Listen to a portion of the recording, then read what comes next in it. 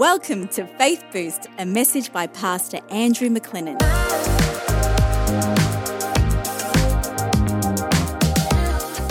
This is Andrew with you again. Thanks for joining us. We're talking about Abraham, ancient secrets for the modern world, stuff that can help you today. Abraham's life was marked with incredible blessing. But you know what? There was also struggle in his life. There was also warfare in his life. He had to go to battle. He went to battle physically. And in his physical battles, I believe we see a picture of our spiritual battles. Now, in Genesis chapter 15, the first few verses of that chapter, God starts speaking to Abraham. The Bible says Abraham believes in the Lord. It's accounted to him for righteousness. He becomes righteous in the sight of God, all by faith. And then God says, okay, I want you to bring me an offering. I want you to bring me a heifer, a female goat. I want you to bring me a pigeon and a turtle dove. And so Abraham is obedient to God, and he lays out this offering for God. And you know, sometimes I think we have this subconscious thought, if God really moves in our life, in our church, in our world, that it'll just be like heaven coming to earth, everything will be perfect, there'll be no more struggle, no more battle, and that, you know, everything will just work out. But the truth is this, and I want you to hear me, this is deep. Say deep. In the Bible, when God moved, the enemy comes. The devil comes to test. You know, when God made a garden, it was perfect. Adam and Eve's in the garden there, looking good. Life's good. You know, they're just walking around nude, picking fruit and, you know, growing vegetables and just patting animals. And, you know, the lions are afraid of Adam and he's large and in charge and life is good. The devil comes to test him and to test his wife. We see in the book of Acts, incredible revival. The Holy Spirit moves. You know, 3,000 are saved on the day of Pentecost. The church just explodes and grows. And then we see in chapter 4, you know, people selling land and houses and laying them at the apostles' feet. This incredible welfare movement kicks in, that a sense of equality where the poor are looked after, where the rich are selling, and it's almost like nirvana. You know, society's becoming better and God is moving. And what happens?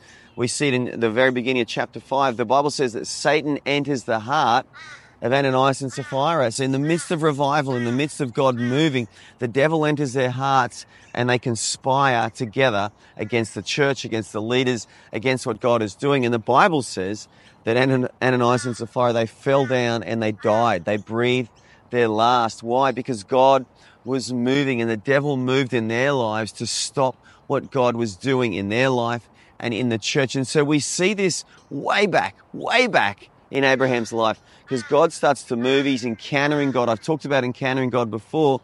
And in the midst of this encounter, he lays out the offering that God asked him to do. He was obedient to God.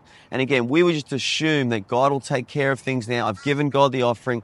And they're animals. They're dead animals. But the Bible says in verse 11 of chapter 15 that the vultures came down to try and steal the offering. And those are bad birds. You know, what is a vulture? A vulture is a bird that steals, it kills, and destroys. If you want to know what a vulture does, watch Conan the Barbarian, one of the greatest movies of all time. Arnie, you've never acted so good, mate. I think you had 5 words in that movie. That was enough. That's all you need to say, because you were just Conan the Barbarian. But you remember Conan is tied up to that like a wooden stake, like a cross almost, and the vultures come onto his shoulder and starts pecking at him, and Arnie just like rips it into that vulture. I think he bites it or something. I can't remember now. But you know, vultures are bad birds. They're not nice birds.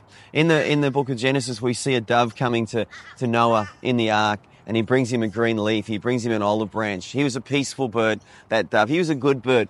Vultures are not good birds. And this vulture is a symbol or a type or a metaphor of the devil himself, because this vulture, the vultures came to steal the offering. They came to steal what God was doing in Abraham's life. God wasn't done with that offering. There was still more to come. And you see in the subsequent verses, the following verses, that, you know, God moves on that offering and a flaming torch, a supernatural fire comes down and burns it up. You know, but the devil came to contest that. And so what did Abraham do in verse 11, chapter 15? He drove the vultures away.